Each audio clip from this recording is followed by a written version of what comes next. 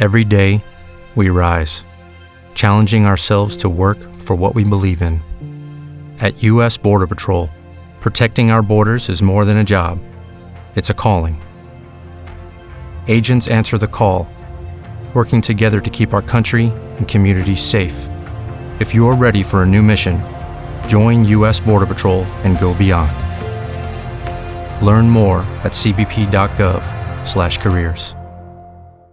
You know, everybody's got a to-do list. Drop off the dry cleaning, pick up some milk. Here's an idea. Let's save hundreds of dollars on car insurance. And the good thing is you don't have to drop off or pick up anything. All you have to do is go to geico.com, and in 15 minutes you could be saving 15% or more on car insurance. Extra money in your pocket. It just may be the most rewarding to-do you do today. Now, Podcast One brings you Spike's Car Radio. A downloadable cars and coffee, hosted by writer, comedian, and automotive enthusiast, Spike Ferriston. Now, here's Spike. All right, here we are. Welcome to Spike's Car Radio. We're in Beverly Hills today. It's a beautiful new year, 2018. I'm here with the real Zuckerman. We've got Sports Illustrated swimsuit model Genevieve Morton. You may remember her not just from the cover of Sports Illustrated, but also from Car Matchmaker. She was the South African lady looking for a muscle car, I believe. She wanted an old muscle car. An old Mustang, I think it was. Yeah, that's right. She found an old Ford Mustang. She's going to come, be here in a little bit, catch us up on what's going on with her. In the meantime, Happy New Year, Zuckerman. Happy New Year to you, Ferriston. Did you, we've been airing these shows kind of out of order, but this is the first time we've sat down after the New Year. Did you have a nice holiday? Is that what you say to the Jewish people, the holiday? If I said happy? Did you have a nice Christmas, Zuckerman? Would you really be offended at that? I wouldn't be offended. Plus, Hanukkah's a joke. I mean, I hate to tell you that what we're celebrating ended up in the loss of the Jewish army way back when. It really didn't work out for the Jews. Are you a religious person, Zuckerman, at all? Do you I was raised Catholic. I don't go to church anymore. I didn't go to church this time. Is sarcasm a religion? No, I don't. No, you're not. Don't. You don't ever go and worship, or I kind of like to address the Bible and religion as an exercise in critical thinking. Yes. Which means I like to pick apart what I think is true and what I think is not really plausible. Percentages? What percentage of the Bible do you think is true? Okay, I think it's about 50-50. and the 50% that's true is King David had 5 wives. I was just thinking on the way in, and I was raised Catholic in a small town in Massachusetts. I was just thinking on the way in, if I ever walked into a church and heard a priest or a minister or someone preaching politics, talking about talking about all of this stuff, I would just walk right out. I would just go, look, I'm getting enough of that. And it seems like, and maybe I haven't been at church in a long time, maybe I don't know what I'm talking about. It seems like that's all that's going on at church right now. They're political parties. Everybody's out there advocating for the Democrats or the Republicans, whatever. It makes no sense. Well, it's really the Republicans. I shouldn't even say it's the Democrats. It's the Republicans and churches. Are you? If you're walking into a church and you're hearing that stuff, will you just turn around? That's not church. It's about right or wrong. It's about right or wrong. That's right. About right or wrong. Don't stick to maybe to the 10 Commandments. I personally like the 11th commandment, which is don't take yourself too seriously. That's probably the most important one. Who taught you that? I taught it to myself because when I was a kid, my rabbi, Rabbi Spar at Temple Beth Shalom on Long Island, wore a toupee. And even at 10 years old, I thought there was something significantly wrong with a man of God needing to wear a wig in front of his congregation. Did you ever ask him about it? I didn't. I just thought, how do you get the yarmulke to stay on the wig, how do you get the wig to stay on the head? And so it all seemed really comical to me. My mom was setting me up to be a Eucharistic minister of some kind. Now, here I am being forced to go to church every weekend, and right around the Noah's Ark story, I go, oh, no, this is all fakery. This is all made-up stuff. So now I've got to get through, I think it was about 8 more years. So I figured that out maybe when I was 10, and my parents were not going to let me not go to church until I was 18. So So right around 17 and a half, my mom arranged a meeting for me with a priest. in Massachusetts, I by the way. I hope it was a happy ending. That now looks like a very dangerous proposition. But I went to this meeting, and he said, your mom and I think you're ready to become a Eucharistic minister.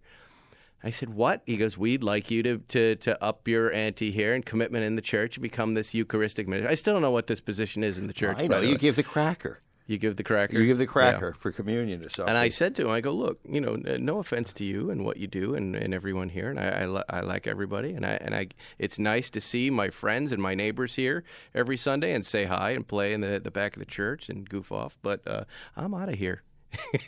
In 4 months, I'm going to be 18, and I'm not coming back. I just don't buy what you're selling. I'm sorry. I respect it. You can do whatever you want, but I just don't buy what you're selling, and I walked out.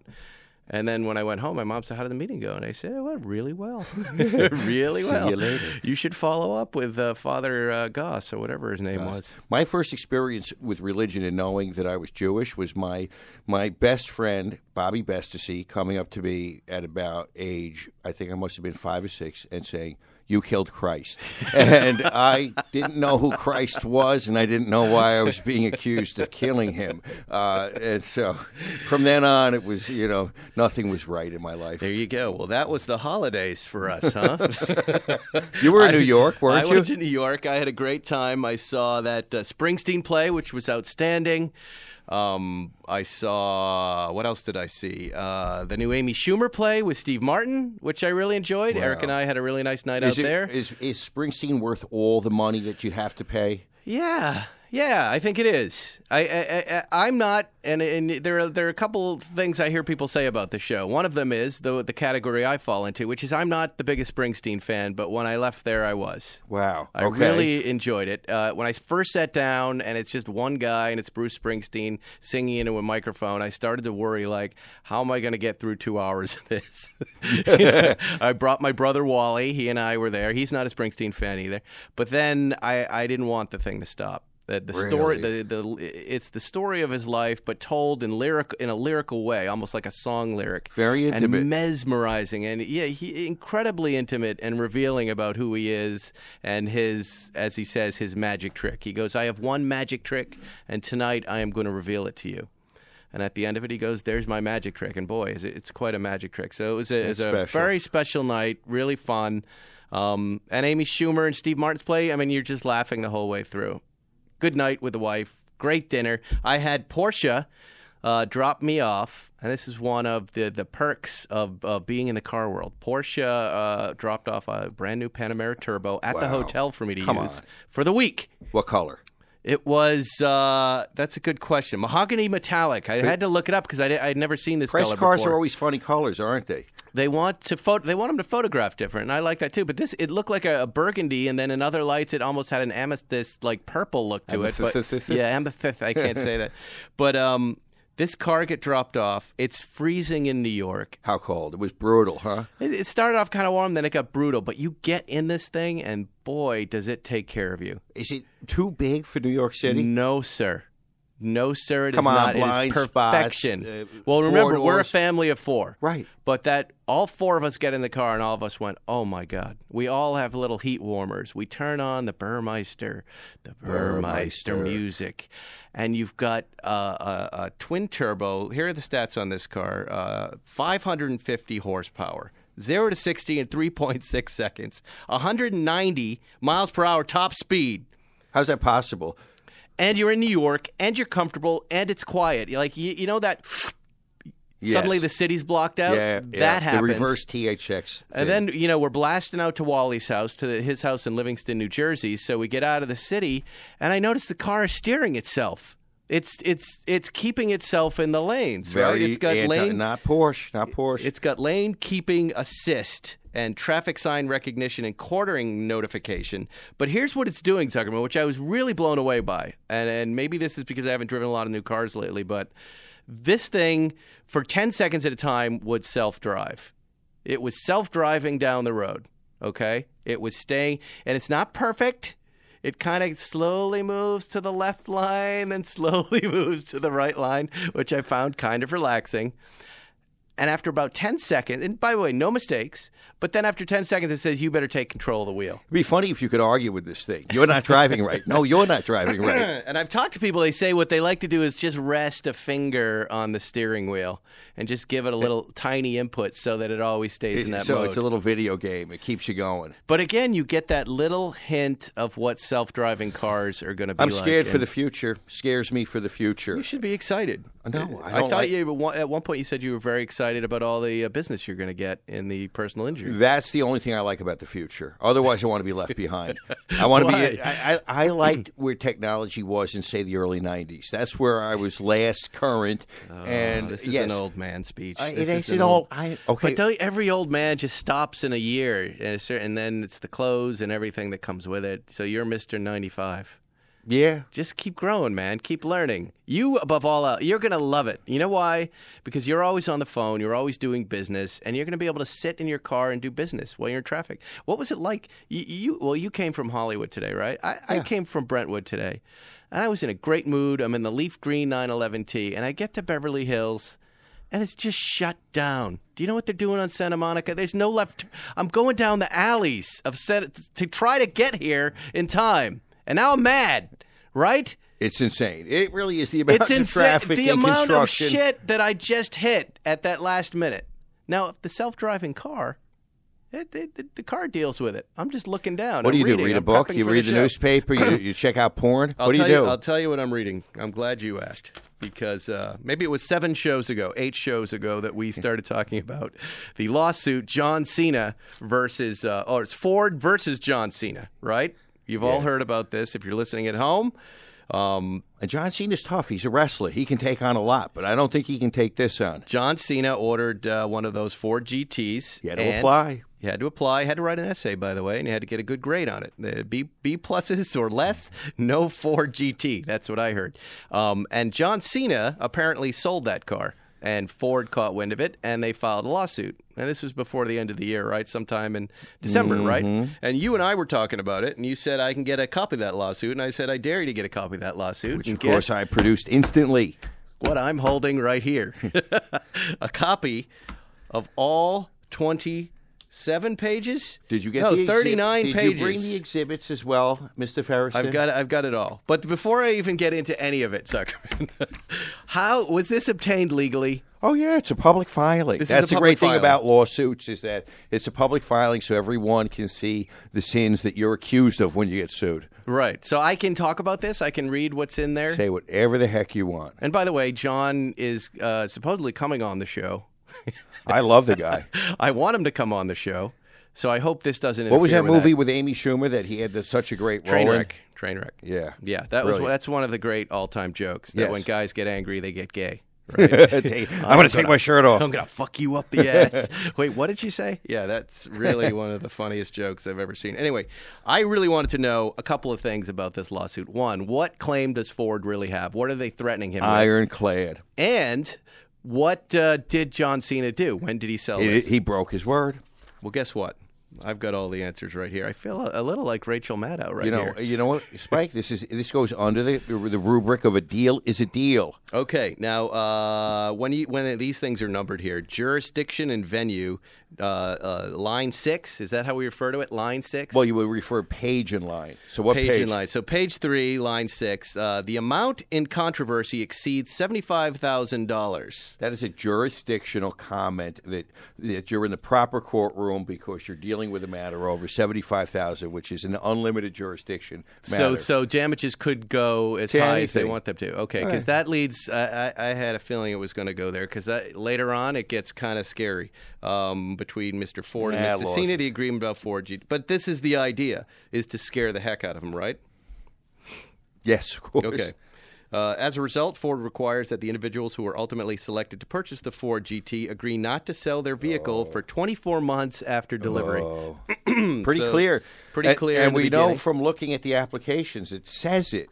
plain as day on some. These were not like the application was not a highly technical legal document. Well, it was pretty easy to read. In this lawsuit, it's interesting. They kind of set you up. They say all of the things that you agreed to, right, and all the terms you agreed to, and then that's what you did wrong. So page 5. It's how you talk to your wife. Under the program, Ford selects individuals who are best suited to enjoy the Ford GT to discuss a potential purchase of the vehicle. In selecting these vehicles, Ford takes into account, among other things, each applicant's interest in Ford cars, specifically the GT, and in collectible cars generally, each applicant's relationship with Ford, blah, blah, blah. That's the thing you had to get a B+ on the essay. Yeah. What do you mean? You had to reply, look, I'm a Hollywood guy. I love cars. I love Ford. Wouldn't you love to see can you get John Cena's essay? Do you think it's written in crayons? No. He's a really smart, funny guy. Look, by the way, I love John Cena. I'm a huge fan of John Cena, and I'm not sure I'm siding with Ford on this one yet. But again, if they give me a Ford GT, I could side with them. It's that easy. Okay, here we go. Now we get into the interesting part. So Mr. Cena made 2 payments for the car. His first payment, $230,000, right? This payment had to be made before the vehicle was built. And on or about September 21st, 2017, Mr. Cena made his second final payment of $233,000 and change, okay? Boy, the layaway plan, 50% up front, 50% due. Now, this is important, Zuckerman, because it says here, on or about September 23rd, 2017, the car was delivered to his home in Naples, Florida. And then by October 20th, Ford learned that Mr. Cena had sold his car. Bad.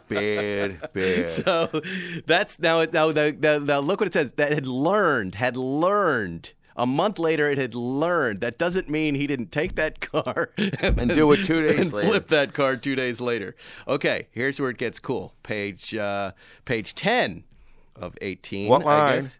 Line 28. Upon learning this information on or about October 25th, 2017, a Ford representative contacted Mr. Cena to discuss the unlawful resale of the Ford GT.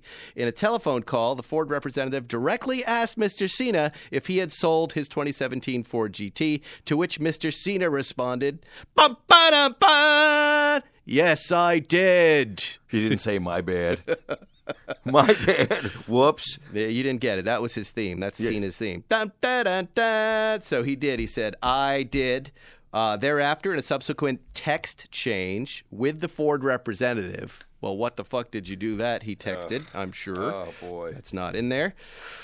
And the representative pointed out the consequences of Mr. Cena's contract violation. Mr. Cena responded, I completely understand, and as stated, I'm willing to work with you and Ford to make it right. Which means... My sincerest apologies. And what does that mean? What a good guy, right? What a good guy, except he didn't do it.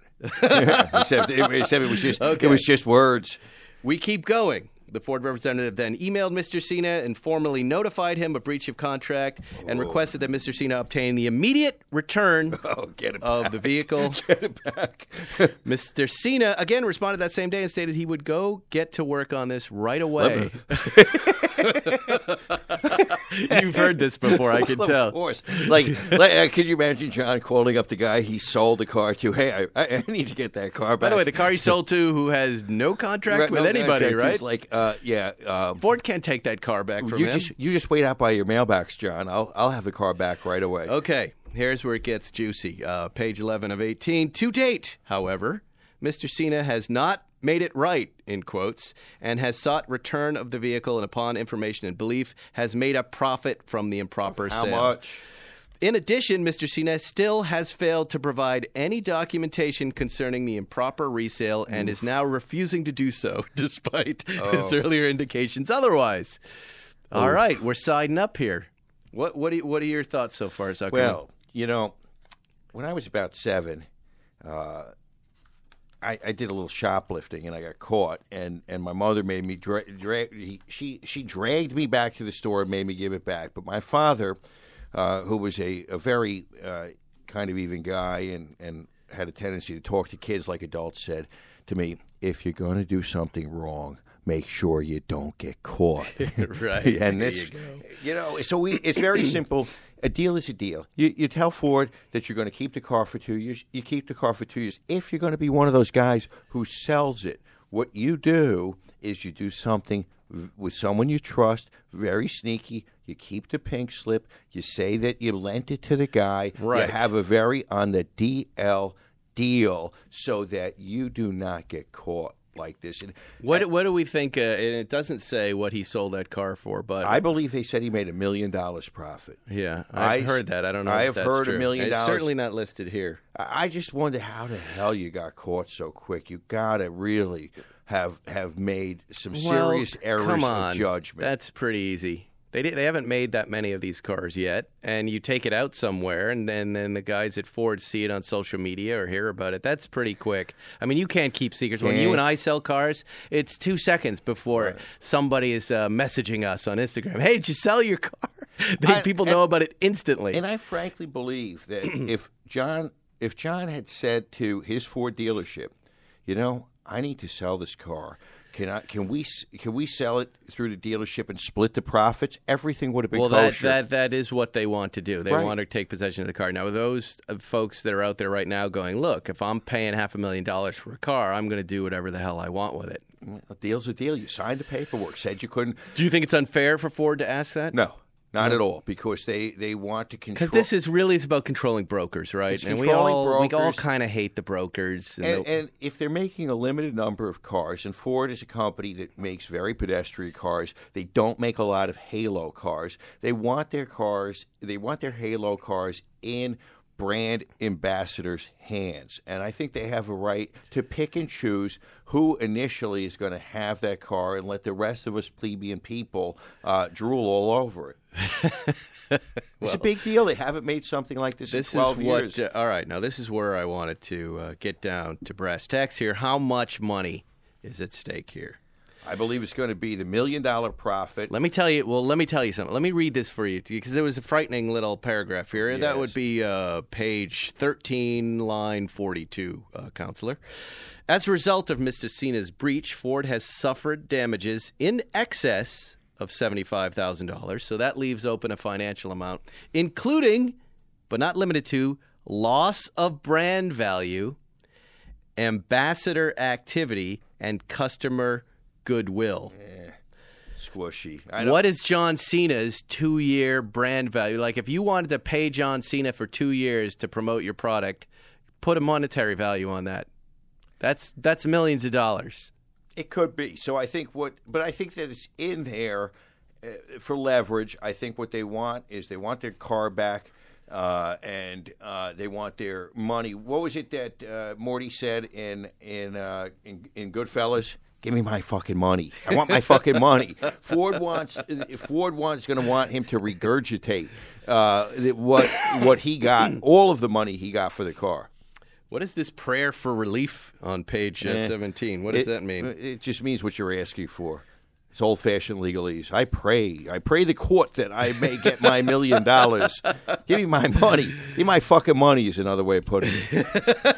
Well, what do you think they want more? Having looked this over, do you think they want the car more? Do you think they want the damages more? Is it a combination of both? They want just three to things. Scare John Cena? They want three things. They want the car, they want the money, and they want to send a message to everybody else who owns these cars. Do not breach the deal. And I think that they've been very effective. I don't think anybody would consider selling one of these Ford GTs now after this. They put him, you're from Boston, they put him in the stocks and threw tomatoes at his face in the public square.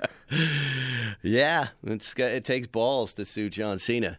What is he going to do? He's going to go to Ford and beat everyone up? Bust out of his Hulk T-shirt and beat the crap out of him. Pull Henry Ford out of the cemetery. You can't see me. You can't sue me. I'm John Cena. All right, well, let's take a break. Zuckerman, you got to head back to the office. Thanks for coming in to talk about the lawsuit. That was really fun. And in a minute, we'll have Genevieve Morton, Sports Illustrated swimsuit model. See you next week. And I'm keeping you out of the studio, by the way, because I know what'll happen if you get too close to that girl. You just don't want the competition. Oh, please. Let's talk about your bucket list for a minute. That's right, your bucket list. Guess what? No big news. We're all going to die. So before you die, there are some things you should do. And how about a trip to one of the greatest spectacles in all of motorsports, the Indy 500? I'd like to see that. And I'm not talking about any trip to the Indy 500. I'm talking about the ultimate Indy 500 fan experience. That's exactly what AMSOIL, maker of the best synthetic motor oils on the planet, is giving away this spring. One grand prize winner will win the trip of a lifetime to the Indy 500 to watch some of the fastest cars and best drivers battle to have their names etched alongside the greats like Foyt, Andretti, Unser, and Castroneves. But that's not all. Listen to what else awaits the grand prize winner. Pit access, dinner with an Indy 500 legend, VIP track access, suite access to watch the race, $1,000 for incidental and travel-related expenses, beer, round-trip airfare for two to and from Indianapolis, hotel accommodations for two for 5 nights at a hotel near the Speedway, ground transportation to and from the airport, hotel, and Speedway, chances to meet the drivers. You will do it all. You will be taken care of. Just like they do when making high-performance synthetic motor oils, AMSOIL went the extra mile with this sweepstakes. If that's not enough, 10 first-place winners will receive 1 free digital download code for Monster Energy Supercross, the official video game.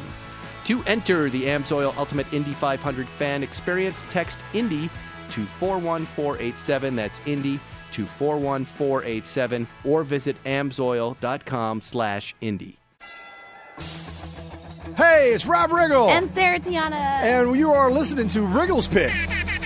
Yeah, and a ham horn, and we have a new podcast. You can find our show exclusively on the Podcast One app, on podcastonesports.com, and don't forget to rate, review, and subscribe on Apple Podcasts. Every Thursday, we're going to sit around and we're going to talk about the things that really excite us, like life, comedy, sports, a lot of sports. Ourselves. A lot of Sarah. Yeah. Oh, yeah. Kim Jong-un. Yeah. Whatever. It's going to be a lot of fun. I hope you join us. You're listening to Spike's Car Radio. All right, well, here's Genevieve Morton. Hi. How are you? I'm really good, and thanks for having me on the show. It's good to see you. I haven't seen you since our car matchmaker episode. Which was amazing. Do you remember the name of that episode? I don't remember the name, but I do know that we picked the Mustang, and then I got like a regular Mustang after that because I became obsessed. Well, Genevieve, as I've mentioned earlier in the show, is a former Sports Illustrated swimsuit model. What would you call yourself now? Just a model? Or are you Sports Illustrated swimsuit model forever? I think you can't ever not be a Sports Illustrated swimsuit model, but it really depends on the person I'm talking to, and it's hard because I don't want to just be seen as one thing. I'm trying to like diversify my life. That's a pretty good thing to be seen as. Yeah. But it's one of those like bombs I drop when it's necessary, and then I just keep it close to my chest. I hear what you're saying, but for many years I wrote an episode of Seinfeld called The Soup Nazi. Mm-hmm. It's always the thing I'm introduced as, the guy who wrote this. It doesn't matter what project I'm fronting. I was hosting my own late night show to be like Soup Nazi guy's hosting his own late night show. It's great. And eventually you embrace it, right? So here we are with Sports Illustrated swimsuit model Genevieve Morton. One of the, as I believe I read, one of the top 50 of all time. You're on the big top 50 list. Yeah, I mean, when Sports Illustrated put out that for the 50th issue, it was an amazing issue, that one. I don't know if you saw the 50th issue, but they just had a collection of all their best swimsuit models Rachel Hunter was there, and all the most incredible women, which was great for me because I got to meet them all, and I was obsessed myself. And Kathy Ireland was, like, super nice. I really liked her. I remember really having a crush on her. Did you all get along? When all the swimsuit models are together? I mean, at least face to face. Does it get catty? Do you guys share the same makeup people and hair people? Or I mean, I think the bigger ones get to have their own ones, but really? Because I was just one of the gang, I got to have the shared one. So do people get like special little corners of the makeup tent? Do you know what I'm saying? Like, if you're extra special, like if you get the cover, then you get your own makeup and hair, and they go to your room. If you're not on the cover, then you get to go into like the whole room where everybody is, and then it's kind of like scheduled out. But obviously everyone fights for the makeup artist they know is the best one. What's one of those shoots like? I mean, is it? There's not like any Trumpy guys walking around trying to steal looks at you girls, or is it all locked down? What's that whole situation like? Because I imagine it's different these days than it's ever been. Well, I think right now I'm seeing that Sports Illustrated is actually revealing some of the girls that they're using while they're shooting, which is great because then it's great promotion the whole year and the girls get to really maximize on being in the issue. When I was in the issue, we had to keep it on lockdown. We weren't allowed to tell anybody we were in the issue. Right. So on the one hand, it was great because it was a big surprise, but on the other hand, you spend the whole year with this big secret and you can't tell anybody, and it's excruciating. Right. But then obviously on set, it depends on where you're going and which country, because sometimes you're shooting on an island and there's nobody there, and then another time you're shooting in the middle of a city and everybody wants to know what's going on. Right. And of course, you just, you're always shooting in cities as a model, so you can just play it off that it's something random, whatever. But I mean, if you're in a swimsuit in the middle of nowhere or in a busy street, people want to know. They want details. I see. So you're trying to keep a secret. Yeah. Yeah, you're trying to keep the secret that we're doing this shoot and that I'm one of the Sports Illustrated swimsuits. I guess I remember that. It's a very important issue, and I remember growing up with this thing, and as a young man, you're very excited that this issue was coming out. I don't think men feel that way now. Now it's available all free on the internet for anyone to see. But you know what I mean? There was something charming about it. It was the one thing my mom would not get upset about, because it would be delivered by the mailman. He would deliver the Sports Illustrated swimsuit model and all these beautiful women in it in swimsuits, and it was all cool, right? Well, I think what I like about Sports Illustrated in a lot of ways, it's like the girl next door except elevated. It's like the girl you wish lived next door, but everybody's sort of got a friendly appeal. When we're shooting, we're actually, encouraged to be more friendly and fun, and not where some magazines, they'll push you towards being more unapproachable, I guess. Right. Which I love. And I think one of the charms of the magazine and the company as a whole is that it's not just what the girls are looking like, it's how they behave as people and how they interact with people. So when they're doing the launch weeks, it's very personable. And I think that that's probably what sustains the magazine for so many years.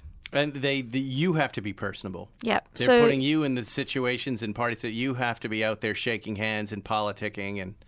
But what I wanted to have you on because I really enjoyed my time with you on Car Matchmaker, and I was really charmed by the idea of this desire. You were from South Africa originally, right? When did you come over here? I came here in 2009 when I first started working with Sports Illustrated, and I've lived here ever since. But now I have my green card, so I'm pretty excited about it. I didn't even have to marry anyone to get it. I did it all on my own.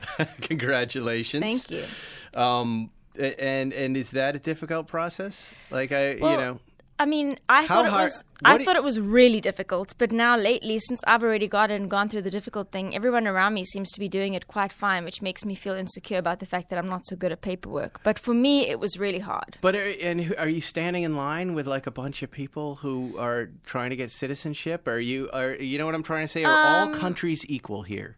Is South Africa everybody's as equal as Mexico? Honestly, you have to get a lawyer, and the lawyer does all the paperwork, and it's super expensive, and it's really stressful because they give you a list of things, and they're like, you have to check off as many of these things as you can, and it's just really stressful. And did you have to recite the Pledge of Allegiance? Oh, no, that's when I'm going to become a citizen. Now, this is the thing. According to what I've researched online, you have to wait 5 years after having your green card before you can become a citizen, unless you marry an American, in which case it's 2 years.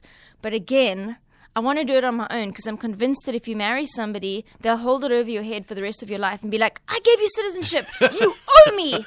Get down on the floor or whatever. I don't know what people want you to do when you owe someone something, but I'm imagining it's that. Getting down on the floor is a good start. You know what I'm saying? I mean, okay, well, that's what I imagine it to be. I don't think there's any way to be in it. And by the way, you're right. You're absolutely right. I definitely would feel that leverage in the relationship. Of course. But it would be good. I think it would be good because you seem to have the beauty leverage in the relationship. Like any guy, I think most guys would be terrified to be with you a little bit because you're very lovely and you're very attractive and you're out there in the world, and it would feel to me like there'd be a lot of competition constantly. Like well, it has actually been hard. I had a guy recently who I had been dating, and it was really challenging. Every time my phone went off and it was a guy, he would be like, "Who's that? Why is he contacting you?" And then I'd say to him, okay, I've been working with Sports Illustrated for, my entire career, which means I'm only really introduced to male people. Right. So yeah, all my network and contacts are males. Like, you're going to have to get used to it. And if you don't, well, then I guess this is over. Needless to say, I'm single again. Oh, and that was the end of it. So maybe you do get the citizenship from a guy. Give him that little bit of leverage, and maybe he'll feel okay. Yeah, maybe. But maybe not. But you can always say no to the green card leverage. No, but I don't need to do that anymore because now I know I'm secure. The citizenship, when you said that, it really kind of piqued my interest as a Seinfeld story. That would be really... That would have been funny. That's that would have been a really good one. Kind of George Costanza thought that Definitely. If I could get this woman, if I could make her a citizen, she would do anything I want. Of course, that would never happen. Right? Well, it would be really funny, though, if you put that into a story. Yeah. She'd probably just lose her mind and be like, I'm all good. I'll go back to wherever I'm from. Get down on the floor. And do what I say. We need someone to do what I say. Car matchmaker. So here's what I liked. You, like a lot of people, and it's not just because you're South Africa, you wanted an old muscle car, right? Old Yes. American muscle car. Yes. And you'd never driven an old American muscle car. No, I haven't. That's the thing I've noticed with a lot of men and women, but mostly women who look at these beautiful things and then they get behind the wheel of them, and it's a very different experience. And if I recall correctly, we had a late 50s Chevy Corvette. We had a 64, I don't remember the Mustang that we picked, but it was a blue Ford Mustang, beautiful car, and then a fake Chevy Chevelle. Camaro? Yeah, you're right. There it was. It was a Camaro, right. Yeah. But it was some version of the Camaro that wasn't legit, and somebody had faked it. Were you surprised when you got behind the wheel of those cars, how they drove? Well, I had specifically asked for a stick shift, which is what I did my license on in South Africa. So for me, it was really fun doing that. But the one thing I found interesting was the steering wheel, being that it was so thin and kind of very, very different to the wheels we have now. So that was honestly the biggest thing that I felt different on the car. But I'm used to driving.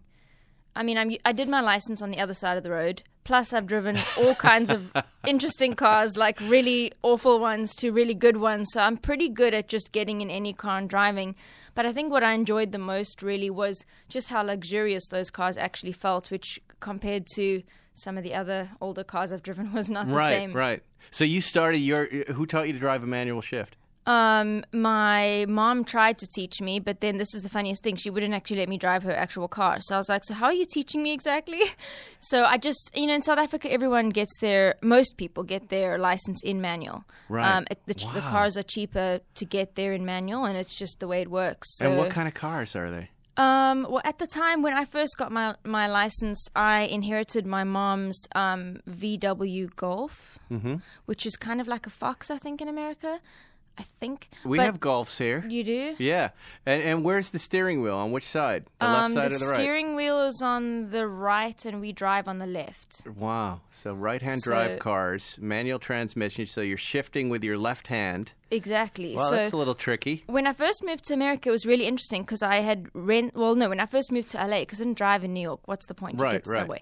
So I came here, I rented a car from, one car rental place, and I followed my manager home to where I was staying, and then I didn't drive the car for 3 days because I was too scared. I was like, this is not happening.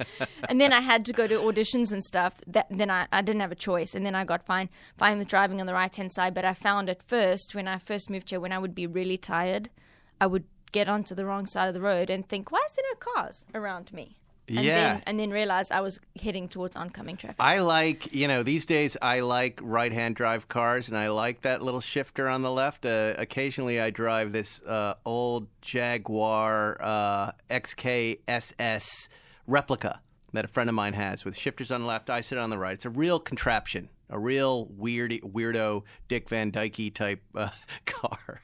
And what I find when I like it, by the way. I love it. I love sitting on the right-hand drive. I love trying to shift because I'm learning a whole new thing, and it's engaging and relaxing because I'm stressed, I'm anxious all the time, and it takes all of my concentration. What I find I do more often than that is I hang the passenger over the yellow line when I'm driving. I did that at first when I moved here as well. I couldn't judge how close I was to the side of the road where the passenger is, and it was really confusing. How long did it take you for that to go away? Well, it took a couple of passengers nearly having a heart attack in my car for me to stop doing it. But, if they hadn't been there, I'd have been still doing it. Right.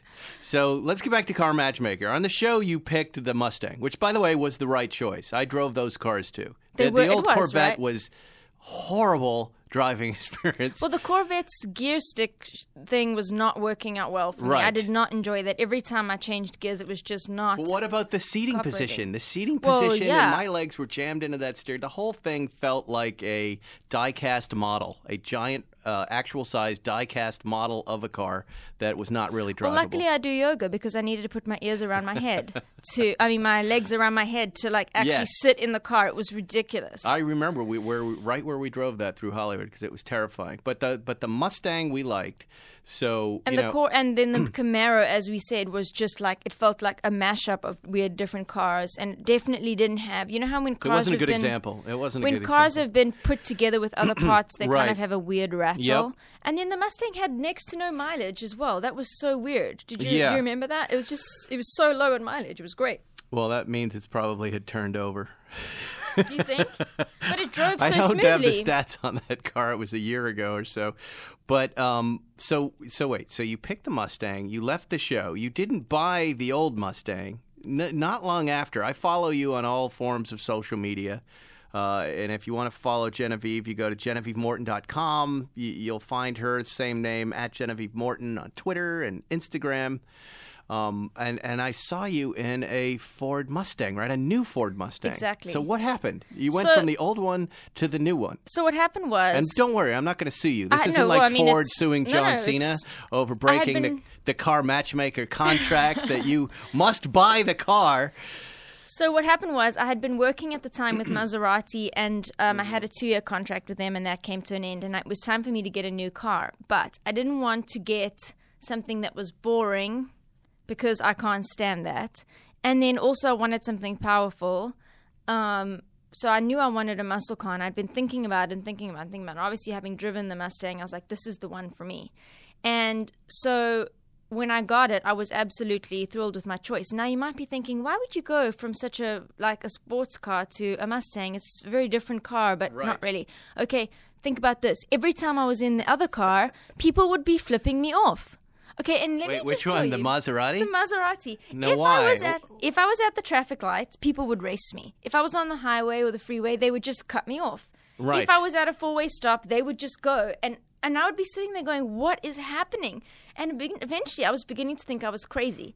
Okay, I was really beginning to think that I was just having this persecution complex. Then I I know. I experienced Then I got the in same the Ford, thing. and everyone was suddenly like, please, come in front of Really? me. You go first. Let me open the way for you to drive ahead. And I realized it's like people, I think, were thinking, their idea of who I was because I was driving a car. They are judging you very quickly, making a snap judgment, and they're going, girl in a Maserati, we know exactly what she is, right? Exactly. She's a trophy wife, she's spoiled, she's never worked a day in her life, and now she thinks she's going to go in front of me?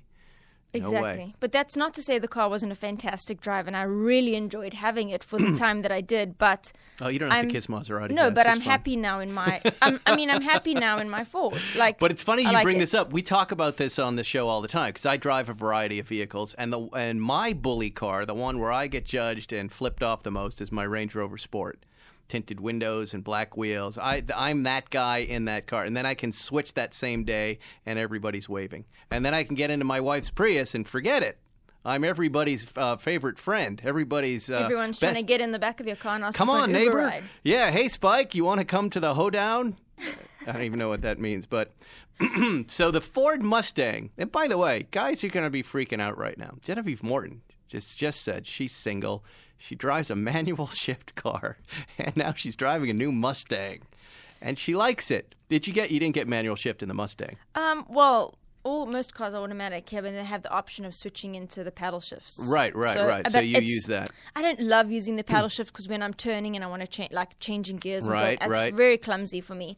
But what I do love about the new Mustang is the fact that there's a really, really great kind of computer situation going on. Your instrument panel. It's really good, and it just operates quick. I found with some other cars, you touch screen it, and it takes forever to turn to the page you want, and then you're flipping through music, and it feels like the more angry you get, you press really fucking hard on the screen. Damn it! No, it's not like that. Do you get angry in traffic a lot? Oh, yes. Why? But I watched Judge Judy. She says never get out of your car, so I keep that to my... All right, well, my co-host who had to leave, Zuckerman, who's you're probably lucky you didn't meet him. He's a vile human being. He's a wonderful lawyer. He's got a good heart, and he's also got a bad heart at the same time. He and I have been trying to work on our road rage, and I... Getting better at it? As in, like, screaming better words? Or trying not to beat people up in traffic or getting shot. My goal is to not get shot. I don't want to. Well, you live in America. Anything. You probably won't be. If this was South Africa, we'd be having a very different conversation. No, I know. I actually want to talk about that. But sticking with this, I got one of those dumb camera tickets in Beverly Hills the other day. Yeah. And then I got the picture of me, which is, by the way, never a flattering picture. It's really, you just look at it and you go, oh, really? There's no way to look good in that picture. Your mouth is usually open. There's some drool coming out of the side, and you're just. But I guess I rolled a right-hand turn. And, I talked to a lawyer who said, just, let it go. Do you have the type of personality who can just let it go? You don't have to pay it? And I go, well, what do you mean? He goes, well, here's what's going to happen. Because they're illegal or they're not illegal in California, no one can give me a straight answer. But this woman told me, she said, all you have to do is you're going to get a notice in the mail. You're going to look at it. You go, don't log in. Don't acknowledge that you received this. Just put it in the shredder and throw it away. You're going to get another one in a month or so. It's going to be double the fine. And you're going to take that one. You're not going to log in anything. You're not going to acknowledge it. You're just going to shred that one. And she goes, in about a year, they're going to continue to threaten you, but it can't affect your credit and it can't affect your driving record. And they can't arrest you. They can't do anything because it doesn't stick because there's no proof that you ever received it. And it's not a ticket given to you by a human being. It's by one of these robot camera things that we all hate, right? Oh, interesting. Do you feel when you're on Instagram, do you feel this need? Because Instagram, especially with all the young women there taking pictures, it seems, and I had you on the show and I had Andrea Christina and Karuchi Tran. And they felt this enormous pressure every day to deliver content to that feed. Well, there's a couple things. First of all, I made my Instagram private about a month ago. Oh, you did? Because I wanted to start screening the type of people that were following me. Mm-hmm. Because I was tired of just having people writing disgusting comments. And bearing in mind that I realized I've been a swimsuit model for 12 years, I'm not going to be a swimsuit model forever. So I decided to take this whole thing, and I was like, enough is enough. I'm not going to tolerate it anymore. And I haven't really been posting swimwear pictures for the last year and a half. Maybe one every 10 picture is a swimsuit picture, whereas other girls is one every 10 pictures is a normal picture. So when you do that, when you have that kind of site, you get a lot of crap. It's just disgusting sometimes, and quite frankly, I can't take it anymore. It's like being sexually harassed on a day-to-day basis for 12 years. It's driving me insane. How much a day would you say? I mean, I block at least 100 people a day. No. Every day, I block 100 people because they're annoying me, or they're rude, or they send me rude behind the direct message stuff or ridiculous stuff. I'm just like, you're an insane person. I'm going to say goodbye to you. And you know what the best part of all is? I don't care. 100. Yeah. That seems so much work. I have also my Facebook fan page, which has 3 million followers. Right, and then my Instagram has less, 370K. I imagine people are a little more civil on Facebook? No.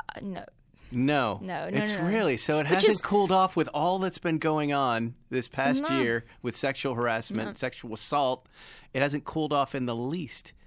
I would just imagine that, I can't even believe that people wouldn't think that for a minute someone like you might just start screenshotting stuff and going, look what I deal with on a daily basis. Oh, I have screen grabs of a lot of it.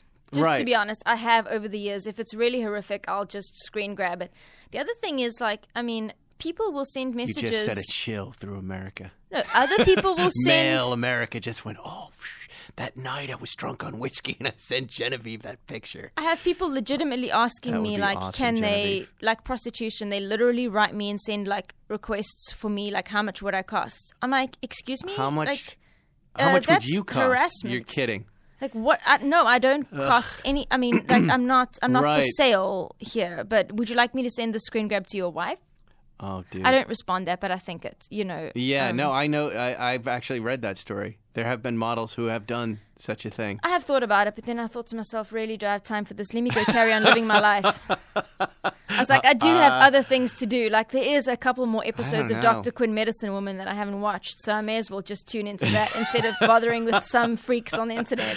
The TV producer in me is my hamster wheel is turning. This idea of confronting some of these people seems really juicy. Sounds like a great idea. And I love to argue, so if you need a star for the show, I'm your girl. Yeah, well, no, it's 100 a day. I would have guessed that maybe a couple times a day some jerk does something stupid, but not 100 times a day. If you divide it up over Twitter, over Facebook, over Instagram, over whatever other platform we have these days, it's obscene. Right. And then what is the type of positive feedback you get? I mean, when you're putting that stuff out there, what do you get? Well, there's a lot of diehard fans or hyper responders who are really into it and who've really been great with it. Just and the friends, one thing, the thing is, people also, if they've been following me for a long time, it's also not really about the calendar. It's about the fact that they're supporting a project that I'm putting out, and they've been longtime fans and they're buying into it because they know that that's a project that I'm doing, which is great. And I think the pictures in both calendars are really beautiful imagery. It's not disgusting in any way. But this is the one thing that annoyed me.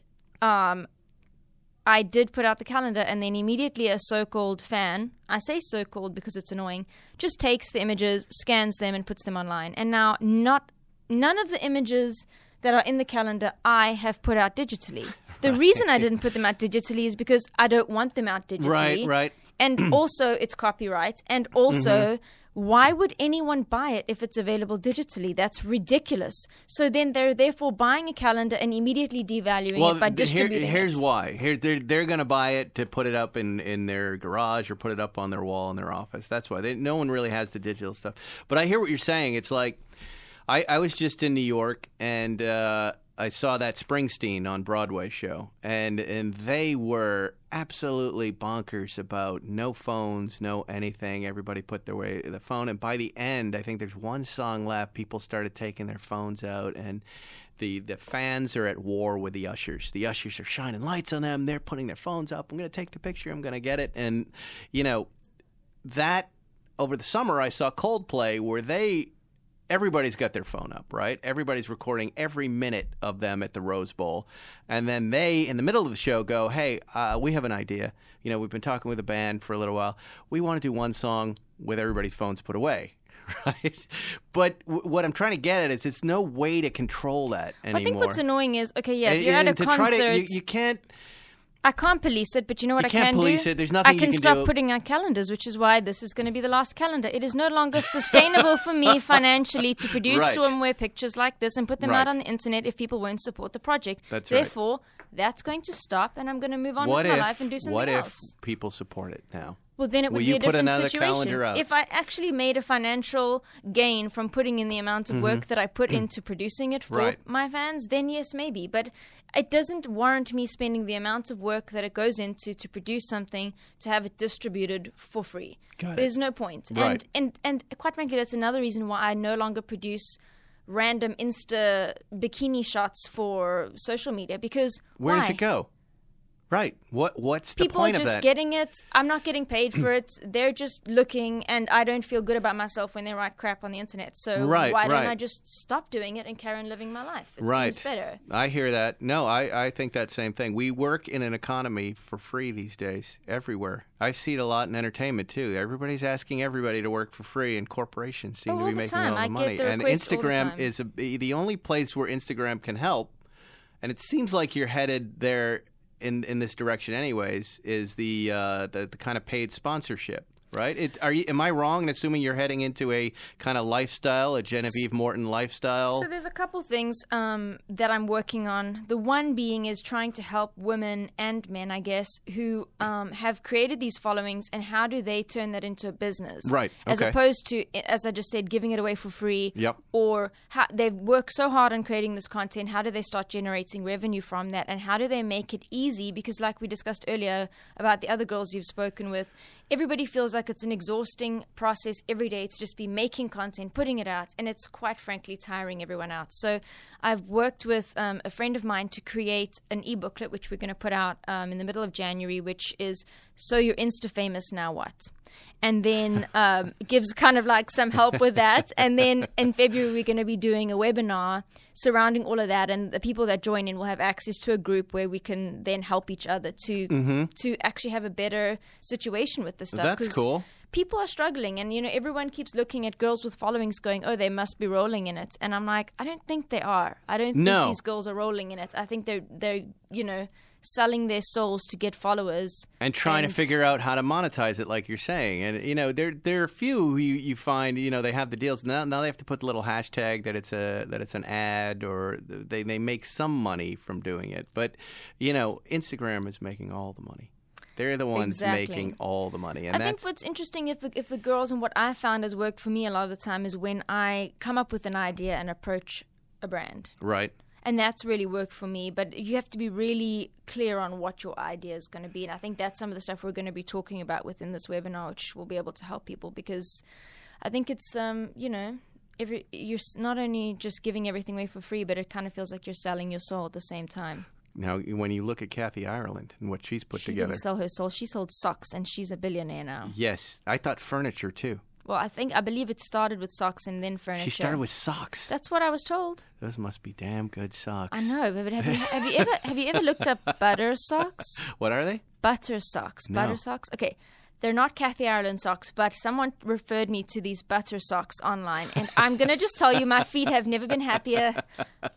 Okay, they have been happier one other time. But after that, second close was the butter socks. Yeah. Porsche guys, are you listening? For those long drives, for the Treffin, our group guys, butter socks. I mean, seriously. To keep your feet comfy. Well, Genevieve, is there anything we haven't covered here? I feel like we've covered, here's one thing I didn't ask you about, and I didn't ask you about it on the show. You were on Letterman back in the day, right? Yes. With David Letterman. Yes. What was that? The CBS show? Was that? Do you remember your interview with Dave? It was always just the late night ones, and it was always 10 girls who did Dave's top 10, and then we all got to say one line. Oh, no way! I didn't actually get to do an awesome interview, unfortunately. But you did a top 10 list a couple times. I think I did like 4 or 5 times top 10 list, which was great. No, I used to write those. I remember that stuff. Yeah. I mean, were your one funny? Because what I had to say was not that funny. What was the list? I mean, I had to do... I'm going to say right now I didn't write it. You just said it wasn't funny. No, they weren't funny. I mean, I don't even remember. It was a long time ago. Yeah, I remember those. Yeah. You're right. No, I one don't year think was top things to do, top things about being a swimsuit model. And the only one I remember that I don't even think I said was all the body paint you can eat. And I was like, okay. I like that joke. I'm going to say that I wrote that joke. Okay, great. Because that's silly. You didn't get it, though. I mean, sort of, but I don't know. Yeah. It's silliness. It wasn't that whole great. show was just silliness. Well, Genevieve, it's been fantastic catching up with you. Yeah, thanks for having me on the show. I love your passion for muscle cars. I love that you went out there and bought a new Mustang, and you love it. I love that. I would imagine any guy that sees you in that car is just like chasing you down, trying to get your phone number. So what you're saying is I should get a different car. No, well, I don't know. That's up to you. But I remember lending my old Porsche 911 to a friend of mine on the writing staff at Letterman, and she says every time she stopped for gas, someone tried to ask her out. I have that look of don't talk to me, though. Really? I think I exude the I'm not going to have a conversation with you. Please do not approach me. Oh, you're a woman right after my own heart. I have that in life everywhere. I try to change it every once in a while and talk to people, and I do. When I'm out in Malibu, I'll meet fans out there and smile. But for the rest of the time, if it was a fan, I'd be happy to talk to him. But if it's just some creepy dude trying to get in my business, I'm like, okay, no, thank you. Though. Well, how do you know? Everybody here in Hollywood. Well, it depends. Looks like a creepy person. That is actually true. Yes, they do. Trying to get in your business. Yeah. But a lot of them are directors and writers. And my friend was hiking, and she sees this guy walking along. She's like, "Oh, that's my guy. He's got long hair. He's a little bit grungy. He's shirtless." And then she says to her friend, "Oh, that's my kind of guy." And then the friend says, "No, that's a homeless guy." And true to the thing, she walked in, digs in the trash. Like she was. That's how she was attracted to this homeless guy in LA, and that's what LA's like. Well, how does a guy approach you, Genevieve? What do you like? Well, give some guys a tip from a Sports Illustrated swimsuit model to all of us, an unattainable person to date, to go out with, to talk to. I don't know that's just approaching me per se, but I think in general, for you, all women that I know, including myself, like a guy who is maybe a lot more. I mean, I just think there's a movement towards the kind, respectful, well-mannered, nice guy. People are tired of the asshole. I'm just going to go ahead and say it. We're tired of the asshole. So it's time to put that narrative away and bring out the nice guy, because we don't need to be ignored for 3 days before you text us back. We're all good. Right. So you just want someone to come up and introduce themselves and look you in the eye and say hello. And have some confidence of hey, you know what? I'm a nice guy and I have a nice face and I have a friendly attitude and I'm just a stand-up guy. We're down with that. And I look a little homeless, just a little homeless. That's for my other friend. That's not for me. Anyway, we've been chatting with Genevieve Morton, Sports Illustrated swimsuit model. Genevieve, thank you for coming on Spike's Car Radio. Thanks for having me. It's great to see you again. Good to see you. Come back and visit us soon when you've got something else you want to throw out there. If you want to get Genevieve's calendar, it's available right now on GenevieveMorton.com. Yes. That's where you can find it. You're not going to be able to get to her Instagram anymore unless she lets you in the club, but you can follow her everywhere else on social media. This is Spike's Car Radio. See you next week. Real quick before we go, if you're looking to buy a car, you're probably familiar with terms like MSRP. You might even know what it stands for, but what does it actually mean? The same goes for invoice, list price, and dealer price. It's enough to confuse anybody. It confuses me. All you're really looking for is a price that actually means something. Introducing True Price from TrueCar. Now you can know exactly what you'll pay for the car you want, including fees and accessories, before you even get to the dealership. TrueCar dealers will show you the true price on cars like the one you want, all from the comfort of your home. And how do you know if True Price is a great price? Because TrueCar shows you what other people paid for the same car you want. And your certified dealers know this, so they set their true price competitively so they can win your business. So when you're ready to buy a new or used car, visit TrueCar to enjoy a more confident car buying experience. Some features not available in all states. Thanks for listening to Spike's Car Radio. Download new episodes every Wednesday on the Podcast One app or subscribe now at Apple Podcasts or podcastone.com. When facing a family law matter, it can feel like an overwhelming and never-ending court process. It's vital to know that things will look better on the other side if you hire legal counsel with the skill and compassion to help. At Stengy Law Firm, we represent clients in difficult family law matters every day. Visit FamilyLawRepresentation.com to schedule your consultation. That's FamilyLawRepresentation.com. Stengy Law Firm, here to help you rebuild your life. Stengy Law Firm has an office in Wichita. Kirk Stengy, 120 South Central Avenue, Suite 450, Clayton, Missouri.